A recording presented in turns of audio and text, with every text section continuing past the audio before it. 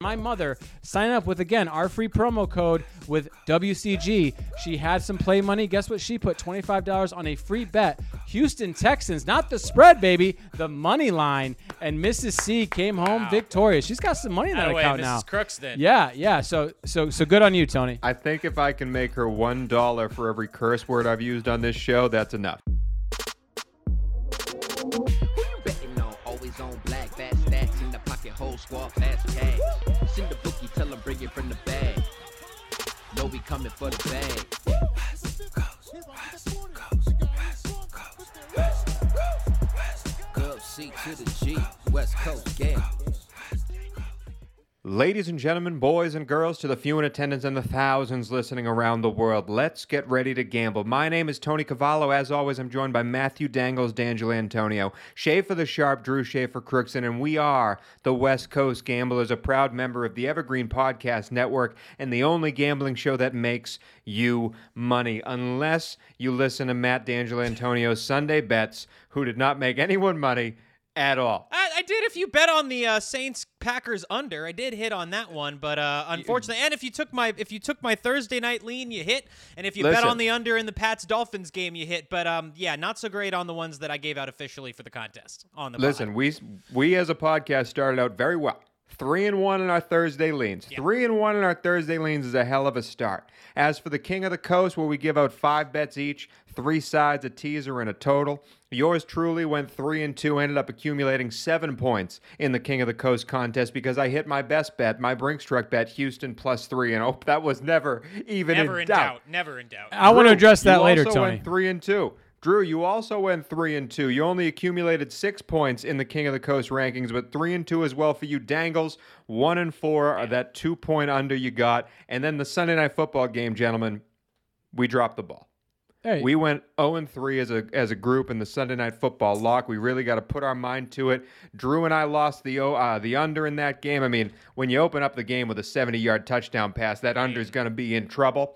Dangles, your Sony Michel anytime touchdown. I believe I saw Sony Michel 2 times in the entirety of that game. I was so disappointed. I felt really good about that bet, too. Like, I thought we'd see him around the goal line, and, sometimes the stuff just doesn't go your way. Tough to score when you don't play, Dangles. I don't think that's on you, but it's tough to score when you don't play.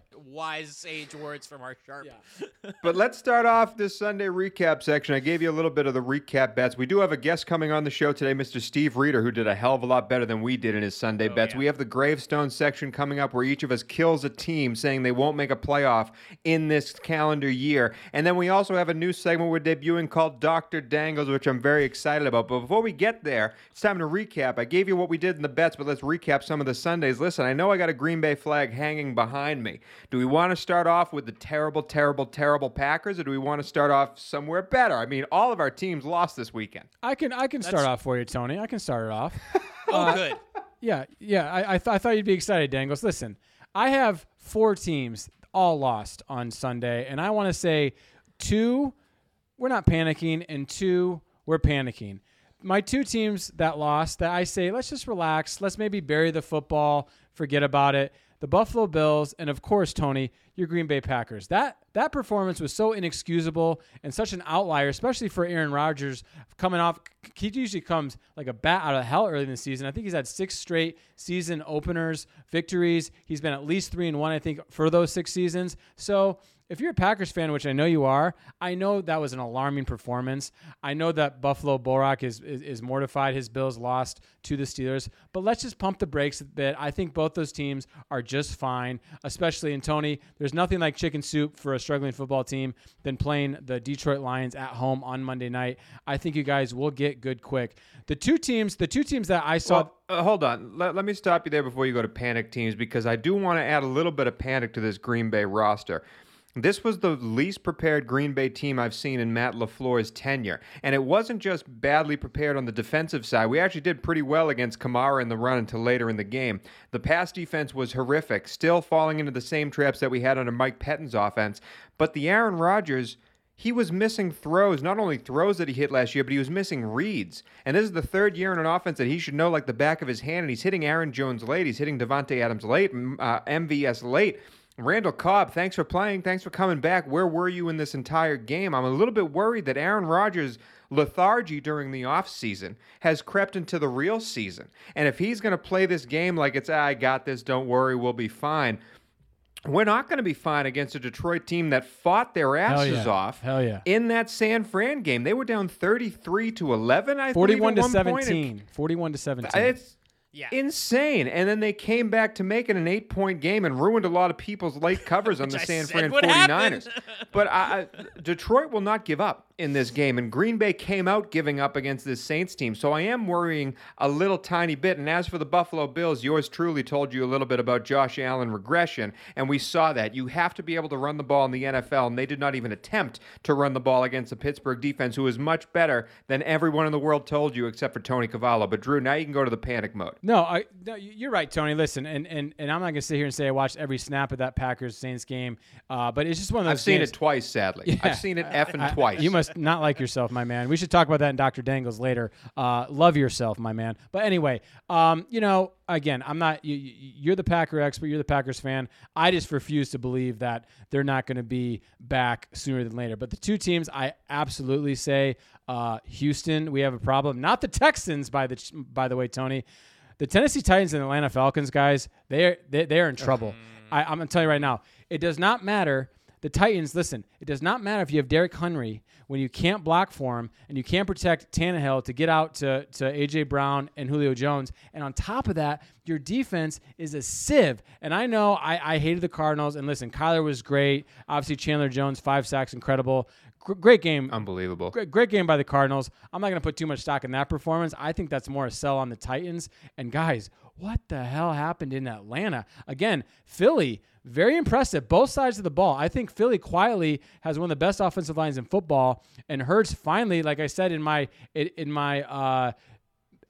Mary fuck kill, I was kind of frisky with the Eagles there on the NFC East. I like what I saw, but guys, the Falcons, what in God's name? And I think Tony Squares might talk about that later in Dr. Dangles. If you had a Falcons ticket, I am sorry. They are bad, and I don't see that team getting better anytime soon. They looked really bad. And I'll tell you who they're missing, and it's kind of funny. You mentioned the Titans. They're really missing a Julio Jones-type presence in the red zone. Twice early in this game when it was a competitive game, they were down in the red zone, had to settle for field goals because they had no one to throw it to. Calvin Ridley was easy to cover. After the first drive, Calvin Ridley was not to be seen, and Kyle Pitts obviously just isn't ready to be there. The best-looking player on that offense was Cordero Patterson, and I'm saying that with honesty. I thought he looked great coming out of that running back. He was running hard and getting extra yards, but if Cordero Patterson's the best player in your offense is in trouble. Arthur Smith also a little bit too timid at the end of the second half there. He's backed up at his own 5-yard line. He runs 2 draw plays in a row, ends up kicking it down to Jalen Hurts, who gets it at the 40-yard line, and Jalen Hurts scores a touchdown. Again, like some of these coaches and some of their decisions that they're making are a little bit worrisome to start us off. I will say Nick Sirianni, an amazing decision. When you score a touchdown to go up 7, and instead of kicking an extra point to go up 8, you go for the 2, go up 9. 2 scores to enter the second half. That's next level thinking by a first-year head coach in his first game. Really like what I saw out of Sirianni and the Eagles. And last thing before I want to hear what Dangles has to say. Last thing, Russell Gage, was he some popular like number 2 option in fantasy? Russell Gage, like what? Where is he? He had zero receptions for 0 yards and 2 targets. I thought this guy was going to come in as a solidified number 2 to spell Ridley and Pitts. Like something's going on there. I did not like what I saw at all. Yeah. Meanwhile, a former wide receiver led that team in rushing. Cordero Patterson, their lead rusher that day, and then Matt Ryan had a really rough game. I think threw for less than 200 yards. Guys, the story of this game, 6 punts by the Atlanta Falcons and 2 turnovers on downs, just not able to generate it. They're definitely one of the teams I might be hitting the panic button on. The other one, guys, has to be the Jacksonville Jaguars. Your first overall pick comes out and doesn't really shine the way he should, and you lose to a Texans team that you should beat. Man, I don't love that at all for the Jacksonville Jaguars going into this year. But guys, how about the debut of Mac Jones? Let's talk about the Patriots for a second. This was great. I'm so happy with what I saw. He looked great and poised in the pocket. There were moments where I felt like he still looked like a rookie, but he made some big boy throws yesterday. And ultimately, it wasn't really his play that doomed us in the end. It was an inability to hold on the football with Damian Harris coughing the ball up inside the 10-yard line on a potential game-winning drive drive, something you absolutely hate to see. And that was the second fumble by the running core. Mac had another fumble where he just kind of tossed the ball into the ground. I'm not really sure if it was a broken play or if it was a miscommunication, but I was happy to see so much of the offense getting involved. He threw passes to 8 different receivers.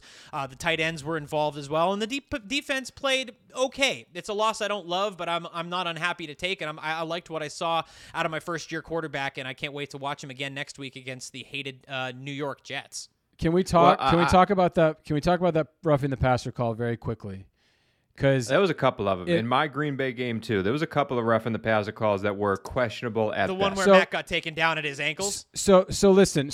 It's common knowledge in 2021 NFL. You cannot. The quarterbacks honestly should play without helmets because as soon as you touch your helmet, you're gonna get flagged. I'm fine with that. Protect the player, whatever.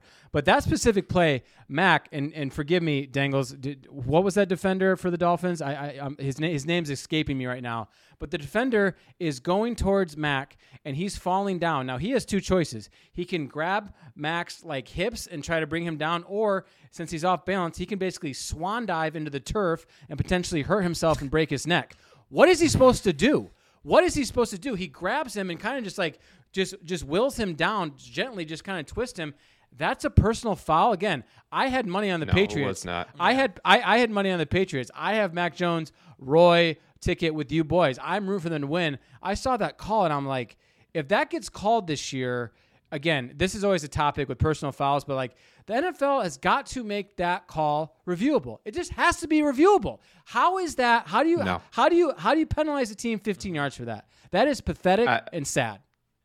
I agree. It's tough, but I don't want any more reviews than what we've had. I actually thought there was a lot of really good non-calls and calls for most of the Sunday slate that I saw, except for the Green Bay and New England roughing the passer calls. Those were horrendous. Before we move on to teams that we're excited about from week 1, I want to give you one more team that needs to worry and one more team that needs to panic, because I don't know if you guys know this, but the Green Bay Packers are still first in the NFC North because the whole entire division lost. And the team that I think needs to worry the most is the team that lost to the Cincinnati Bengals, and that's the Minnesota Vikings. Mention them too. Listen, I watched that game again too, and they opened up their first drive. Granted, it's Cincinnati. They're loud, who dat, and everyone's yelling and all this stuff. It's who dey. They had 3 false starts on the first drive, proceeded to have more penalties than anybody else in the whole entire weekend. Dalvin Cook, if he didn't break as many tackles as he did, every time I saw him, he was getting hit behind the line of scrimmage and then somehow still getting yards. He didn't have a great stat line, but again, watch that game. He is a beast, and he's just running behind nothing. Kirk Cousins doesn't have any time to throw the ball, and when he does have time to throw the ball, he's checking it down to these receivers, who, again, Dalvin Cook is making plays. It wasn't until the 4th quarter that he was allowed to start throwing the ball deep, and the reason why Minnesota even brought this game into overtime is another stupid decision by a young head coach out there. Cincinnati is up 21-7. They have the ball on their own 30 with 3 minutes left in the 3rd quarter.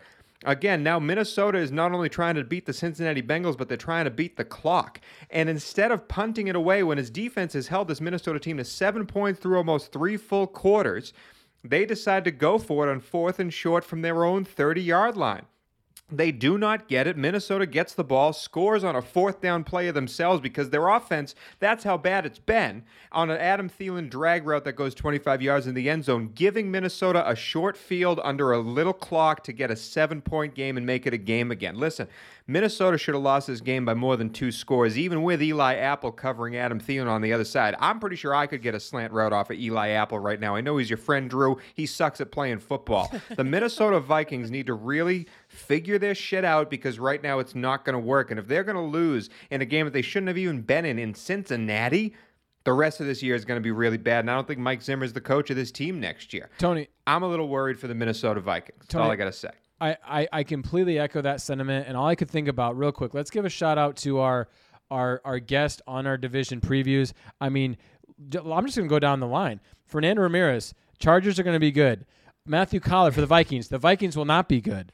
Zach Ewing, watch out for the Saints. Kay Deuces likes the Cardinals. I mean, let's give it up. Like for week 1, for week 1, they did pretty good. But guys, full disclosure here, we're a show of transparency. I'm in the Super Contest and Circa Millions. I went 3-2 in Circa, and Westgate I was 2-2. I had the Vikings at -3. And listen, a lot of guys I respected was on that side. I thought it was the right side. I thought Burrow would come out rusty. I don't think but more importantly, Tony, just what you said. I thought Zimmer would have that team ready to play. They clearly had they were not prepared. And guess what? That carried over into a shitty preseason. That's going in Schaefer the Sharp's brain bank right there, boys.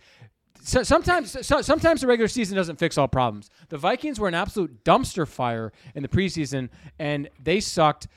They still should have got a backdoor push there and got me half point. They did not do that, but it was to completely the wrong side. But you'd be relieved to know, Tony, that big Vikings fan Josh Mills says it was the ref's fault that they lost. Oh, of course, as all Vikings fans do. I'm sure what's his face will write a book about it. But let's move on now to the team that we're excited about, the team that think that week one really impressed us, whether they won or lost, that you think you're riding the train on. And I just want to go first because I was right about these Pittsburgh Steelers. That defense is going to cause problems against anybody that they face, including the presumptive MVP before he's even crowned, Josh Allen. And that offense can do just enough. Listen, Najee Harris did not have the rushing game that we wanted, but he was out there for almost every snap, and he's going to be a player this year. That offensive line could not protect Big Ben, but again, that offense is designed to get the ball out early at Big Ben's hands. And when Chase Claypool, all you got to do is throw it in a catapult. Chase Claypool is going to climb a ladder and get it over a defender, some of the best defenders in the world. I love this Pittsburgh team.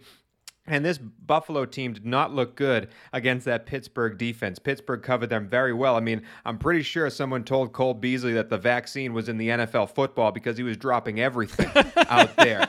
I really think Pittsburgh has a chance to win their division with all these injuries into Baltimore and Cleveland not looking like they should, and I've never been more right on taking the Pittsburgh over 8.5. I love this Pittsburgh team this year. Dangles, let's go to you. What team impressed you the most? Man, well, I mean, you mentioned Cleveland. I mean, holding it to within 4 points of the Kansas City Chiefs in week one is pretty damn impressive. I think that team is going to be better than a lot of people think. But how about our Los Angeles Rams on Sunday Night Football? Absolutely sticking it to the Bears. Matthew Stafford, what a debut in Los Angeles. What a debut with Sean McVay. It's really amazing to see what you can do with him with a full slate of offensive weapons and not just one guy to throw it to other than a check down to the running back. I mean, Matthew Stafford was still able to throw for 4,000-yard seasons in Detroit, throwing to nobodies. I can't imagine what's going to happen this year when he's got Cooper Kupp, he's got Robert Woods, he's got Tyler Higbee, he's got Van Jefferson, he's got Josh Palmer. Josh Palmer is on the Chargers, who we also love. But point being, there's a lot of guys on this offense to throw to, a lot of options for Matthew Stafford. I loved what I saw out of that offense. They appear to be the class of the NFC West right now. I'm very excited to live in the same city in this team and ride what I hope will be a hype train that continues on throughout the season. Dangles, I personally was very surprised at my emotions and my excitement, and I shared it with my father watching Stafford play for the Rams. I can't help but root for him. I was so fired up. He looked happy, didn't he? Dude, he looked awesome. He looked joy. Like he was you know having fun playing football for the first time in a long time. And he'll probably demur and say, "Oh no, I loved playing it, blah blah blah." But he looks like he's actually having fun out there. I never saw him dance like he did, and then that touchdown to Jefferson. I thought it was awesome. But guys, look, the NFC West got all the pub, rightfully so. This best division of football. But I think, in my opinion, Dangles, couldn't agree with you more about the Browns. I feel good about my preseason pick to have them in the AFC Championship. That's a team, I'm telling you right now, they are built for January. They're only going to get better. They looked pissed off that they looked pissed off that they lost that game, not that they're happy to be in it. But the two teams I want to talk about very quickly, because everyone talks about NFC West, rightfully so. I think the second best division in football this year, at the end of the year, could possibly be the AFC West. We talk about the Chiefs. Guys, I was so impressed with the Chargers. Justin Herbert, as we'll hear Steve speak in a minute, I mean, my God, if that guy's not a top 5 quarterback at the end of the year, I'd be surprised. And again, I know they didn't play the best team in the New York Giants, but I was so impressed with Teddy Theodore Covers. Covers covered. He did cover, but I think that team, I said I was high on that team. I bought a bunch of stock in them early. I think the Broncos are a playoff team based off, of course, week one. But I just liked Teddy's. I just liked his demeanor. I like his leadership. He was smiling when his helmet came off. I really like that team. Maybe Fangio and Shermer has got their head out of their ass for a little bit here, can actually coach that team up. But Broncos, Chargers, I'm buying those two teams. Drew, were you one of the many Detroit Lions fans who noticed immediately that was not Kelly Stafford they were showing on the screen when they showed a random blonde woman? My parents and myself and my wife watching that game on Sunday Night Football, my mom immediately goes, That's not Kelly Stafford. I follow her on Instagram. and she called it first, and I go, I didn't know her well enough. I go, I think you're right, Mom. She was right. And Tony, I can't get out of this segment without giving you some love. My mother, big fan of Tony Squares over there. She heard your pick, and for 1 second, the Square graduated from Square School. Let's give Tony some props. His best bet, the Texans, +3, I think was the best bet of the entire weekend. Again, hindsight, I didn't have the cojones, like Tony talked about, to take it. That was so easy. And my mother signed up with, again, our free promo code with WCG. She had some play money. Guess what? She put $25 on a free bet. Houston Texans, not the spread, baby, the money line. And Mrs. C came home victorious. She's got some money in that account now. Mrs. Crooks then. Yeah. So good on you, Tony. I think if I can make her $1 for every curse word I've used on this show, that's enough. Just about to say, enough. Is the money that she was betting That's with the the swear money jar. that we've? I was just about to say that's the swear jar money from the podcast. I knew it. Going to good use. I would expect nothing less and hope for nothing less. Hey, I want to wrap this up, Tony. I know we've gone long, but can I just talk give me 60 seconds on my Detroit Lions? Everyone made fun of Dan Campbell, rightfully so. Okay, but what I saw in that team, if Patricia's coaching that team last year, it's 41-17. The game ends 60 to somehow they would lose points, 60-9 or something. I don't even know. But nice. I'm telling you, that team is not going to roll over. They're going to bite kneecaps. I loved what I saw. Just the fight. It's a terrible roster, but. Imagine this. Imagine me watching the game with rabid Lions fans and knowing that I have a best bet. I got a good number at -7.5, and in both my contests, San Francisco -7.5. God, that is uncomfortable. I did not like that at all. Of course, I just had to sit there quietly and kind of root. But, man, if they would have backdoored me on that pick, just like you, Dangles, or just like you said last week, Dangles, I would have never, ever bet against them ever again, saying that. I love the Packers to blow them out this week. I am afraid that many of the game scripts for this season are going to be much like what we saw yesterday, where Team A gets out early and the Lions end up clawing back in the final quarters, whatever that's worth from a betting perspective. But unfortunately, as I'll allude to later on in the show, I'm not very hot on the Lions' prognosis for later this year. A couple of years ago, they were the Cardiac Cats. I think they're the backdoor cover Cats this year, and it's going to be a terrible team to bet against. But as you said, Drew, I'm very thankful that I helped your mom out and our listeners out and myself out, giving out Houston +3 as my Brinks truck bet. But if you listen to that Thursday show, at the very beginning I said with my first side, I wanted to take Cincinnati +3.5, but I didn't have the balls to do so. Sometimes you got to learn to play with your gut, because instead I took the Atlanta Falcons -3, and it gave me a case of something, folks. Gave me a case of something that I need to visit a specialist for. So after this sponsorship, we're going to have a new segment to this show, the first ever segment of Dr. Dangles. But first, a word from our sponsor. Dub C to the G, West Coast Gamblers. Listeners, as you know, the NFL is back, and we are excited at the West Coast Gamblers to debut our first sponsorship for the NFL season. They're the official sports betting partner of the NFL, and now the official sports betting partner of the West Coast Gamblers. That's right, it's DraftKings Sportsbook. All the bets we give out this show and in future shows are going to be coming from DraftKings because they're the best place to go and do it. And DraftKings is giving new customers $200 in free bets instantly. How? Listen up. Download the DraftKings Sportsbook app now and use the promo code WCG. That's West Coast Gamblers initials, WCG, to receive $200 in free bets when you place $1 bet on any football game. Doesn't make any sense. And then you get a free shot at $1 million top prize with your first deposit. That's promo code WCG this week at DraftKings Sportsbook, an official sports betting partner of the NFL. Again, guys, this is the only gambling show that makes you money, and this is how we're doing it right now. It must be 21 years or older, New Jersey, Indiana, or Pennsylvania only, new customers only. It's a minimum $5 deposit and $1 wager required, and restrictions do apply. So see DraftKings.com/sportsbook for details. Gambling problem? Call 1-800-GAMBLER, or in Indiana, 1-800-9-WITH-IT. Again, WCG is the promo code. Go make yourself some money on us. West Coast Gamblers.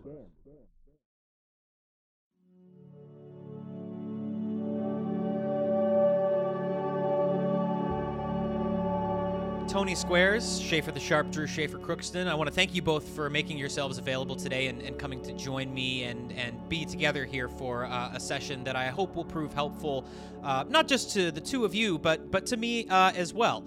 I am, of course, Dr. Matthew Dangles, D'Angelo Antonio, not a real doctor, by the way. This is a spoof. Please don't cancel us. And we're here to talk about, guys, something that we all experience in the gambling world from time to time. And the two of you mentioned to me that, there are some issues that you want to work out. So I thought I'd invite you into this safe space to talk about some of these problems, to work through some of the issues, and hopefully talk out some of your feelings on why you made the bets that you did and why you did things that in your heart you probably knew were the wrong thing and did them anyway. Now, of course, we have a limited amount of time. My time is valuable. Your time is valuable. I don't do this for free. So just keep that in mind as we're discussing this. But I'm going to go ahead and start our time right now. And I guess, Tony Squares, I'll start off with you because you've shared with me a specific ailment that you have in this sort of couple marriage that we have going on, something that's affecting both of you. Do you want to tell me a little bit about that?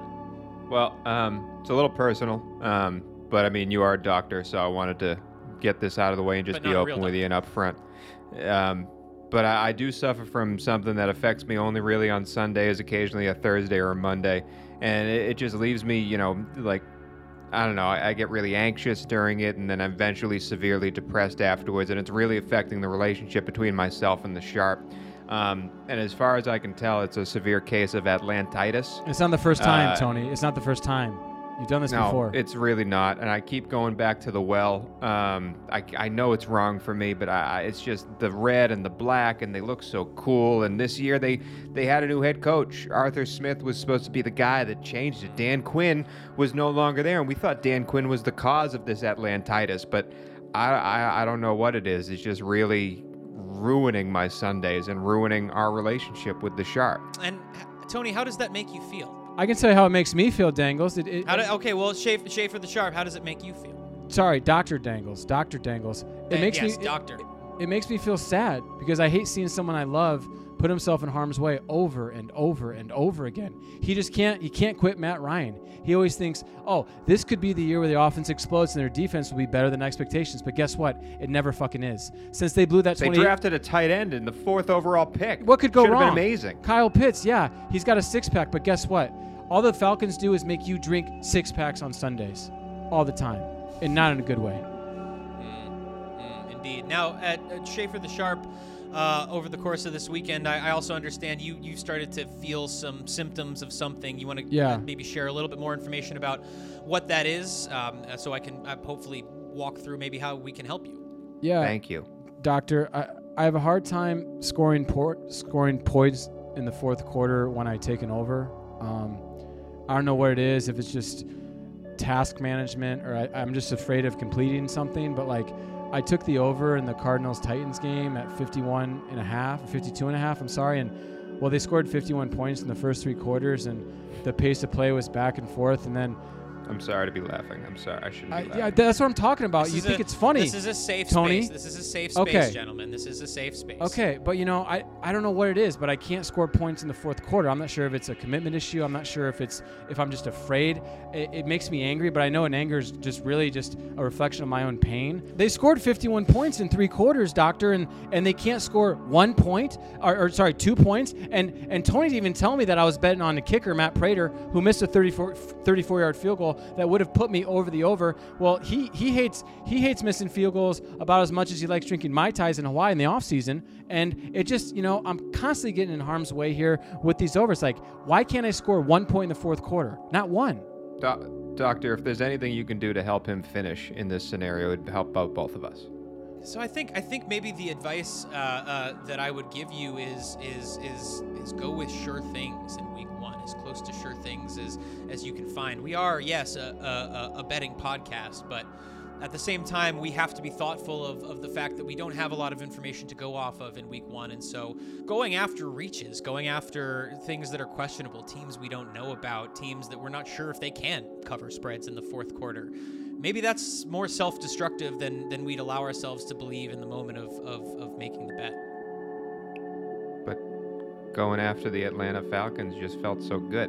And who doesn't like a Kyler Murray over? It's Kyler Murray and the Titans defense. How can that not go over? They scored 51 points in 3 quarters, Doctor. I just don't think something's going on. Something's going on. I just think I'm afraid of completing a task. I'm afraid. I think one thing I would definitely recommend is that A, you don't blame yourselves, and B, that you don't blame each other.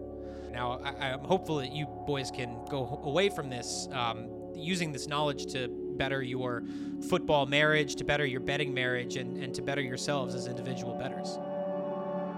I feel better. Thank you, Doctor. I'm glad. And that is all the time we have today, unfortunately. Up next, our guest, Steve Rieder from the Betting Predators. Dub C to the G, West Coast Gamblers. I'm Ken Harbaugh, host of Warriors in Their Own Words, a podcast that presents the unvarnished, unsanitized truth of what we have asked of those who defend this nation. As a country, we need these stories more than ever. Stories from Americans who have borne the battle, including 30-year-old remastered interviews with veterans from World War I recounting their time in the trenches of Europe, and with veterans from World War II, Korea, Vietnam, and from our most recent conflicts in Iraq, Afghanistan, and other battlefields Americans may never have heard of. Hear their stories by listening to Warriors in Their Own Words wherever you find podcasts. All right, boys, as we told you, we had the Betting Predators guest today, another Betting Predators legend coming to the table. The reason why this man is here is because he is killing it in Week 1, making more money than the rest of this show combined, and we need to sort of cut Dangles off the end of the caboose there and bring some winners back onto this show. So please welcome, even though he is a Giants fan, he knows how to bet football, Mr. Steve Rieder himself. You can find him on Twitter at AvoidTheVig. He has AvoidTheVig.com as well. You can buy his NFL package on the Betting Predators to get his weekly picks. This man is a killer. In Week 1, he went 15-3 total with the bets he gave out, and we're just trying to glean some of those victories back onto this show by having him on today. So welcome to the pod for the first time ever, Mr. Steve Rieder. Welcome, sir. Thank you, guys. I appreciate you inviting me onto the pod here. The really long and short of it is you just bet against the Giants, and then you're perfect. That's the end of the discussion. We're done. Not too shabby. I teased them up to a 9.5-point spread, and I still got screwed this weekend. So I think that's my last bet on the Giants this year. It should be. You should be fading the entire time. Well, I mean, the Giants were one of the only underdogs that didn't cover this weekend. In fact, the underdogs had a killing, including my Green Bay Packers not really living up to the favorite that they had, and the Saints came out with Jameis. But I mean, Steve, is that something that happens usually during Week 1 of the NFL season? Did Vegas get this week wrong? Can we use this information as we look towards the future? Because there are some big dogs coming up in the Week 2 slate. Yeah, I think a lot of the plays that happened this weekend that you saw the dogs winning, the money was actually against it. The lines had actually moved against the dogs. So I think that this is more of an abnormality to have something this extensive. For the most part, the sharps are betting it all summer long. Yeah. So even if they're attacking the favorites or something like that, they're doing it early. And the public's not coming in on the dogs. So I think what happened today is not something that is normal. It obviously, as you know, there's vacillation all over this industry. So I wouldn't be shocked if it kind of normalized next week. I wouldn't look at this and go, we have to bet the underdogs next week. That's not kind of how we do things here. Steve, yeah, I feel you. But hold on, Drew, because speaking of normalized, my man, you went 15-3 in Week 1. Are you worried about getting normalized here? You think this hot streak is continuing? Is there a system? Like, what are you working off of here? So basically, we got in early. Ultimately, the closing of line value was great. And as the week has progressed closer to game time, we switched over to the derivative market. And then once it got to the weekends, we moved right into player props. The live player prop is great. We have a Discord channel that we just message our folks, and we talk throughout the game. If I'm playing something, I immediately give it out to everybody else, the community. We did very well, and certainly I would love to tell you it's 100% going to be Week 2, but we're shooting for 55% all day, every day. That's what we're looking for. That's how you make money. Absolutely. No, Steve, I wanted to say about the underdogs, I often think my Week 1 picks are probably the most square they're going to be all season, because we're kind of basing the Week 1 lines off preseason expectations, projections, and it's so easy for me as someone who's been doing this a long time to be like, why would I bet the Vikings? Why would I bet Kirk Cousins? Or on the contrary, how do you not take Mike Tomlin as an underdog there? or the Eagles absolutely blowing out the Falcons. So you kind of answer your own question when you say, this obviously stuff there will be some regression in the mean in week 2, but is there any specific spots specific to week 2 where you see these opening lines that you think we can get some exposure early here? Yeah. So we actually, first off, we hit the look ahead lines. So from last week, we hit it up. We gave out KC -1. And obviously that has moved to 3. Yep. At 3, I'm not touching it. I'd rather wait and see what we have with Baltimore tonight. Yep. We gave out Denver -2.5 before the game. Obviously, Jacksonville showed their true colors. They have not gotten that boost that a lot of people have expected. So that line being up to almost 6.5 here. We feel great about those two. Also gave out New England -3.5 at post as soon as those opening lines came out. And I think if you do your homework early, that's where you're going to get the great value. And as the week progresses, you're losing that opportunity to bet. Also gave out New England and New York Jets under 43.5. It's now 42.5. But things that are still active, I'm on Miami 3.5 and Philadelphia 3.5, getting the hook in both positions in that respect. Steve, do you think this is a dine as far as handicapping? Do you think this is 2021? Yeah. Is this officially the year of the death of the dominant quote unquote first round fantasy running back? I'm looking at these stats.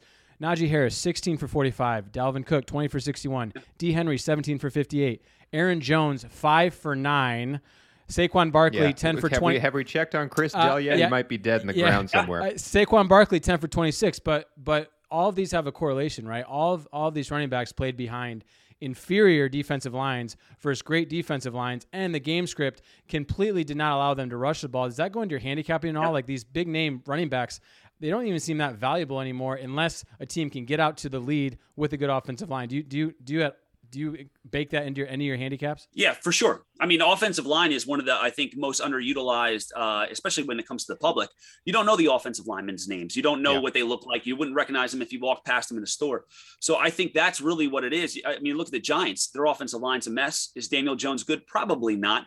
But I don't think we'll ever truly know how good he could have been behind that offensive line. So when we talk about the different players that you mentioned, Saquon Barkley is still coming back from injury. They're going slow. I have concerns about Saquon moving forward. We haven't seen his skill set off the charts that we saw in the first couple of years of his career because of these injuries. But Derrick Henry, how many times can he get 300 carries in a year? And we expect him to do the same thing. Yeah. With that being said, I don't think we're overreacting to this. So even as a fantasy owner, a player prop player, ultimately, I think that we calm down, we move on to next week. And, Aaron Jones is going to be just fine. He's going to have a great week this upcoming week. I can't imagine anything differently. He will. And Chris Dell will be all on top of that. I can promise you that as well. Yeah. Steve, I had a rough week this past weekend. I think I went 1-4. I went 1-4 on the official bets that I gave out on our podcast. I had a couple others that I hit that were sort of leans and asides that we did. But I need to make a comeback this week. And going into week 2, I feel like in a way you almost know just as little, despite the fact that we have a game of record, you almost know just as little about these teams as you did in week 1 because, some of them, do we know if they're going to be able to sustain this? Others, maybe this was just a one-off. So as I'm going into week 2, what should I sort of be looking for? What kinds of trends? How can I get back on top here? And what should I be looking for sort of as these week 2 numbers come out? And how do you sort of make sense? And what do you factor in when you're dealing with the second week after we've just seen one game? And while we've seen some, we don't really know what's going to stick and what's going to change. I think the first thing is, I'm going to speak out of both sides of my mouth here, is that you can't underreact. You can't overreact with this. I mean, you spend the entire off season and you just study it and you have your notes and you have your power ratings and you're ready to handicap these games. And then you come out of that and you have 60 minutes of football and people are taking either too big of a reaction to that and moving their power ratings based on that or not enough. And trying to find that balance is very, very difficult. It's probably the most difficult thing going into week 2 for me. Ultimately, I try to look at those teams, like I mentioned, with the offensive line. I just feel like it's not there. I know the public's going to be on teams like the Vikings that are supposed to be really good, but had a really down week. Green Bay, although I think Green Bay should bounce back, they're not going to be nearly as bad as they just were. Yeah. And the Saints aren't nearly as good as they showed against Green Bay. So I think those type of things and not overreacting to that and holding true to your handicap that you had in the summer, making small adjustments here and there, I think is prudent to do for week 2. I want to talk about your power rankings real quick because what teams, for better or for worse, made the biggest jumps in your power rankings? Like I said, without overreacting or underreacting in week 1, what teams are you kind of buying on here early in the season and fading early in the season, just based on week one week one results? Yeah, so I'm looking right now at my power ratings. As far as I went down for Washington, I didn't think they looked as good as I expected them to. And this has nothing even to do with fits. I mean, defensively, I thought they held their own, but I don't think that they were as dominant as I thought they were going to be. I think the third down conversion rate, they did pretty well. I'm sorry, that the Chargers did pretty well in that respect. And that's something that from a good defense, you don't expect to see. And I've heard that there's not as big of a difference between Heineke and Fitz. I completely disagree with that. So I think that there is a big downgrade for me in that respect. Even more so than we're seeing in the marketplace. No, I was going to bring that up because Fitzy went down with the injury. He's going to be out 6 to 8 weeks with the hip displacement, but there was a handful of big names going down and also some big names that aren't exactly fantasy guys. A lot of offensive linemen like Jedrick Willis going down. Are there any injuries that stick out? Oh, yeah. But are there any injuries that stick out to you that say, all right, I got to change my power ratings just because that one guy went down? It changes the whole team. Or is some of them are being a little bit blown out of proportion, like a Jerry Jeudy. They might be able to replace that with a KJ Hamler and be fine. I think that's a good point with Jerry Jeudy. I mean, he's fantastic and stuff, but they do have other weapons there that can certainly take over. There will certainly be, a half a point downgrade for me because of that injury, but nothing, even that might be an overreaction. I think Matt said about the Mekhi Becton one is a good one. Here you have a rookie quarterback that, needs an offensive line. And when you don't have one, David Carr, you're out of the league in a couple of years, no matter how much talent you have. Mekhi Becton has been a great left tackle for them, and now he's not there anymore.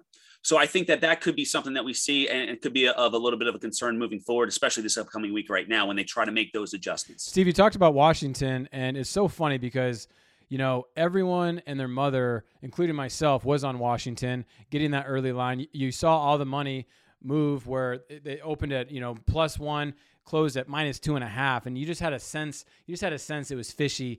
And is again, hindsight, anyone can play Monday morning quarterback, and hindsight's always 20/20. But it's incredible the Washington football team defensive statistics, what they did last year against the quality of quarterbacks they were facing. I forget what article I read, but the laundry list of quarterbacks they faced last year was embarrassing.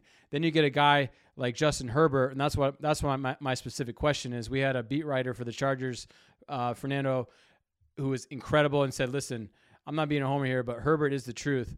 Where do you have Justin Herbert overall in your quarterbacks? I mean, that guy looked insane on Sunday, and he looks like he's not having any sophomore slump.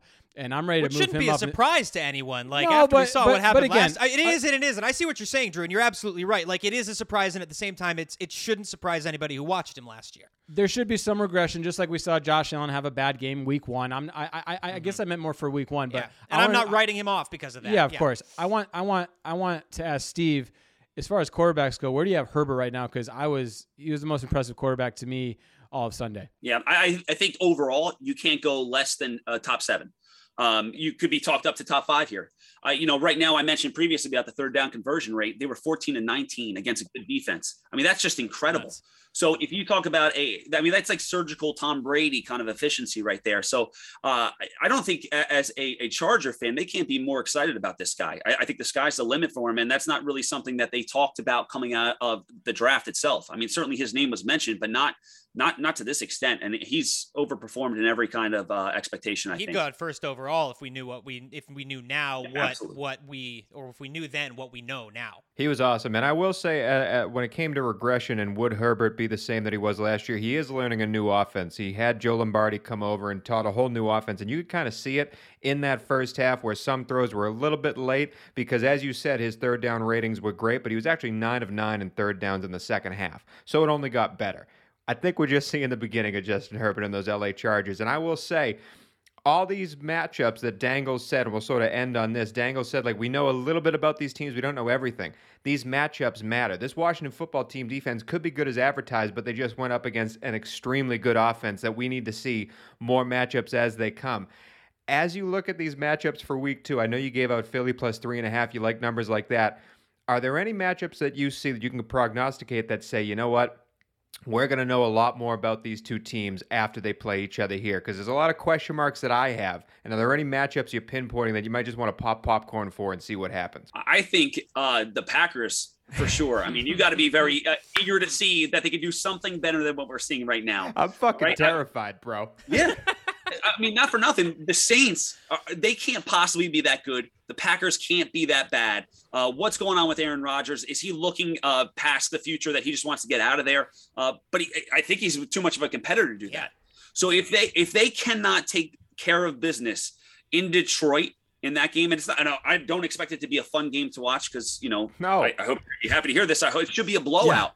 But in Lambeau against Detroit, that is a game that has to be a double-digit victory right there. And if it's not, then you really are going to get nervous as the year progresses. Well, Vegas still seems to be pretty confident in the Packers. They're 10.5-point favorites as of this recording time right now. So even after that loss, which was brutal, it seems that Vegas still thinks they can win.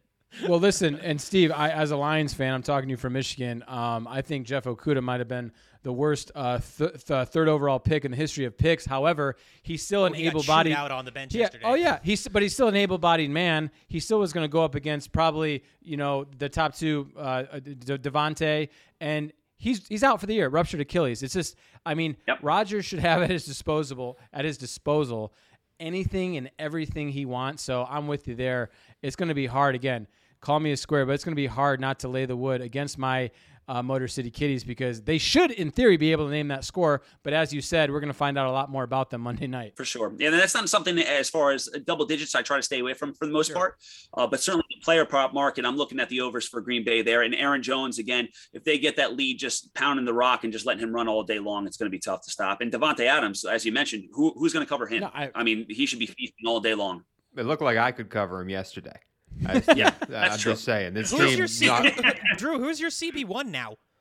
I don't even know his name. Amani Okurara. Oh, of course. Of course. Absolutely. Third rounder for Penn State 2 years ago. Still available. Trade for Eli Apple. It won't take much. But hey, Mr. Rieder, thank you so much for showing up today. Gleaned a little bit of knowledge on us. Help us out. Help Dangles out mostly. No offense, Dangles. But we're excited to have you. We're excited to talk to you in the future and excited to make some money on the NFL because that is what we do here. We are the West Coast Gamblers. But thank you, my friend, for coming on. It was a blast. Absolutely, guys. Pleasure being on, and best of luck this week. West Coast Gamblers. Pit Pass Moto, sponsored by Moto America, is the show that keeps you up to speed on the latest in motorcycling and brings the biggest names in motorcycle racing right to you. From candid interviews with the top names in racing to providing insights into the trends and trendsetters driving the motorcycle industry, we have you covered. New episodes are available every Thursday at pitpassmoto.com and on your favorite podcast app. Ride on.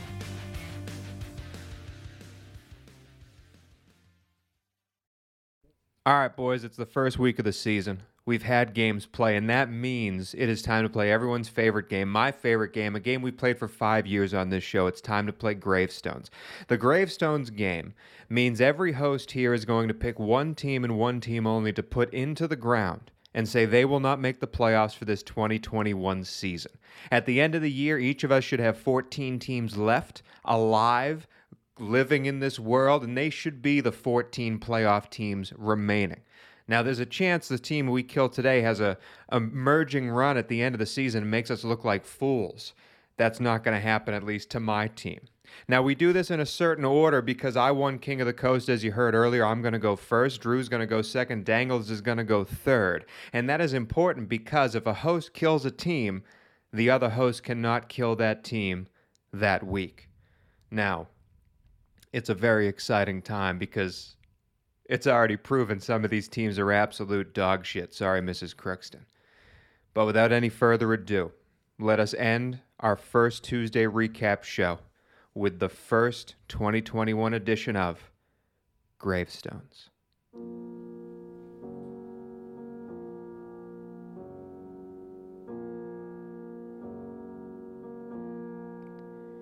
Ladies and gentlemen, we are gathered here today to say goodbye to 1, 2, and 3 NFL franchises. The first of which was a sad one to go, for it is one of the nation's most popular franchises, and while one of the good friends of this show, Alexander Joshua Alche, welcomes new life unto this earth, it is time to put one of his favorite teams, if not his favorite team in the whole entire world, into the cold, dead ground. Yikes. For Danny Turnovers, Danny Dimes is not the QB prince that was promised. David Gettleman cannot build a team, and Joe Judge certainly cannot coach one. Saquon Barkley looks as mobile as Matt Barkley out there, and this team just does not have what it takes to make the playoffs this year. So, for my first kill of the Gravestones year, I'm killing the New York Football Giants. May they rest in peace. Godspeed. Boys, in honor of week 1, if it pleases the people and my co-host, I'd like to perform some slam poetry in a hushed tone. Come on, I'm trying to keep a straight face here, man. It's a somber. I'd like to perform some slam poetry in a hushed tone from an old foe. And that performance will start in 3, 2, 1. Duval! Oh, look. Oh, no. It's an Urban Meyer trust fall. I see Urban on the sideline, weathered and rigid, trying not to think about his shitty defense, which on Sunday was downright frigid. He closes his eyes, leans back, and falls to the ground, trusting that his past accomplishments will catch him, or his experience in Gainesville or Columbus, where he once was crowned. Boom! His head hits the pavement, blood and brains everywhere. This is the NFL, Urban Liar, where your egotistical dictatorship style and your bullying behavior gets you no hardware. I know it's only week 1, but the Sharp is putting all his eggs in this basket.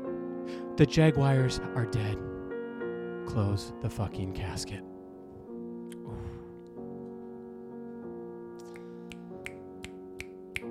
Well, boys, I'm very glad to hear that Drew's hatred of Urban Meyer has extended into the Gravestone segment, because Pure I hatred.